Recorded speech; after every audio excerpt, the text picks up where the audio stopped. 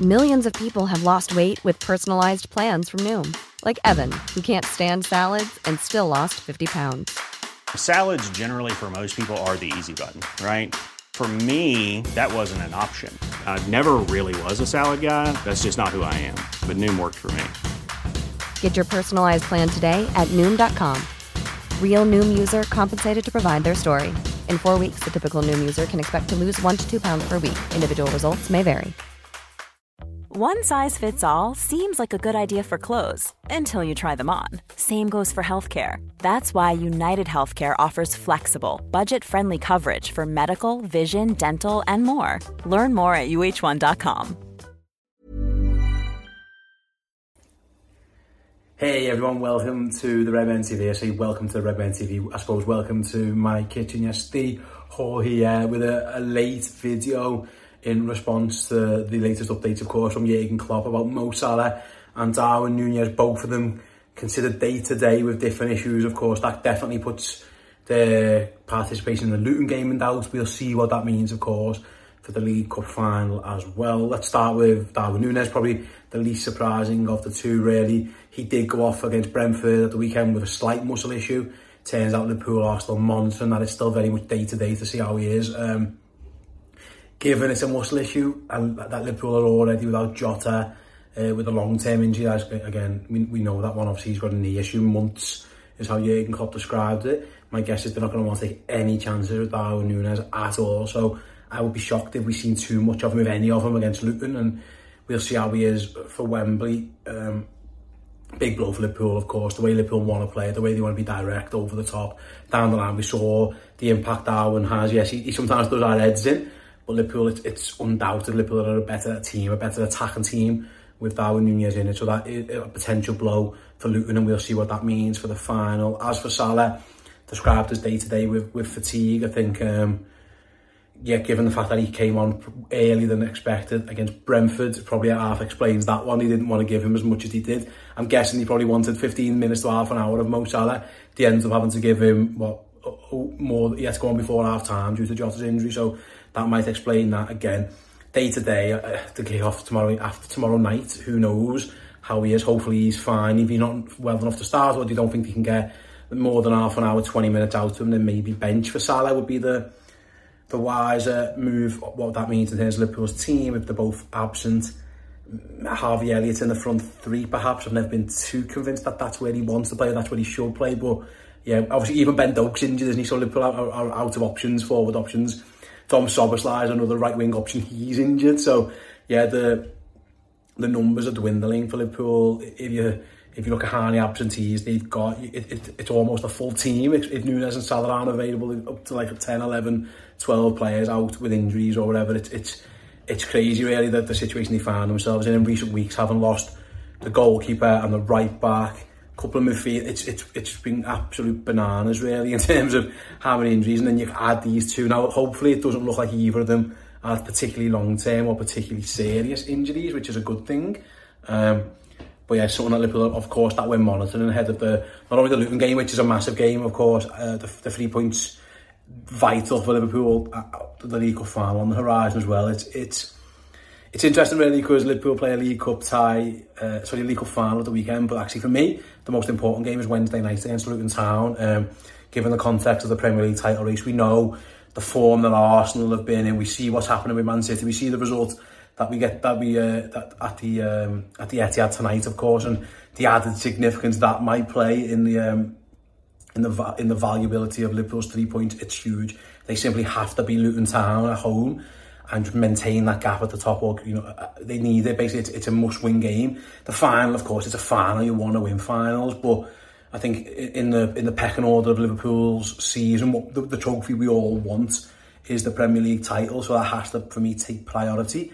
But also, you don't want to risk players in one game against Luton or that League Cup final if it means that they're the aggravation of an injury. We've seen Liverpool have those recently. Szoboszlai, Alexander-Arnold, etc. You don't want that either, absolutely not. So, yeah, Liverpool got to play carefully. If you ask me now, I'd rather have 3 points than the trophy at the weekend. If I'm honest, I want both, of course. I want both. And Liverpool, listen, they're more than capable of winning both, even if Salah and Nunez aren't available for one or both games, of course. Liverpool will feel more comfortable playing Luton at home, of course. They will, without those players, than Chelsea. So that goes without saying. Chelsea at Wembley. A front three of Gakpo, Diaz, Elliott, while it's not fantastic in terms of Liverpool's pecking order, in terms of the options they would like, it's still a very good front three. Three very, very good players, of course, and then backed up perhaps Endo, Gravenberch and McAllister as a three.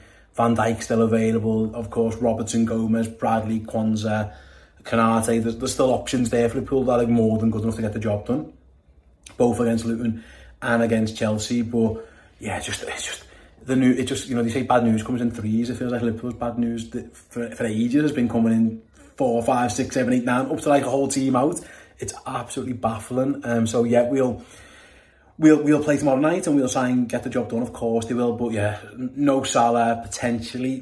That one seems a bit, maybe he could get a little bit of Salah. Nunez probably erring on the side of not. It just goes to be what it was already actually a quite difficult challenge against a very stubborn, resolute Luton team. A bit more difficult. Of all the promoted teams, I think Luton are the ones who have probably impressed everyone the most. You know, they took Liverpool to the wire at Kenilworth Road, and in the end Liverpool was scraping back just to get a point. It could be a very valuable point in the end from Luis Diaz, as I said, but it wasn't what we went down there to get. You know, they ran Arsenal close at home. We saw them run United close at home at the weekend. They took the lead against City. Now that was all, of course, at home. Their away form hasn't been great, but they've shown a togetherness, a resoluteness. Rob Edwards has got a real specific way of playing. He likes the thing where, you know, he gives it all for an hour and then he makes like almost pre-arranged subs around that hour mark. He did that against Liverpool to good effect in the reverse fixture, of course. The substitute comes on and gets the first goal for Luton, and one that almost wins them the game. So it wasn't going to be easy anyway. If you go in depleted with, you know, not a first choice 11, especially in attack, and then, you know, Liverpool have been so good at winning games off the bench this season. The bench, you know, defensively looks pretty strong. You know, you know, you'll have two full-backs available, you have good centre-backs, but in terms of attacking options, it's hard to see really what is going to be there if Salah and Nunez aren't. You're looking at Kate Gordon, perhaps, maybe someone like a Jayden Danns gets a call. Trey Young's 16 years old and he's been on benches this season. So yeah, if Jürgen wants to get this job done, it feels like the 11 on the pitch are going to really have to do it, because turning to his bench, while Liverpool have been really well served by their academy this year, Kwanzaa, Connor Bradley, etc., have all been asked to do jobs, and they've all probably far exceeded any expectations of those players. But yeah, asking those other attacking players, maybe they can do the same, but it feels like, yeah, that would be huge. I think of them all, Kay Gordon's very highly thought of, and again, it might be that they have to rely on him at some point.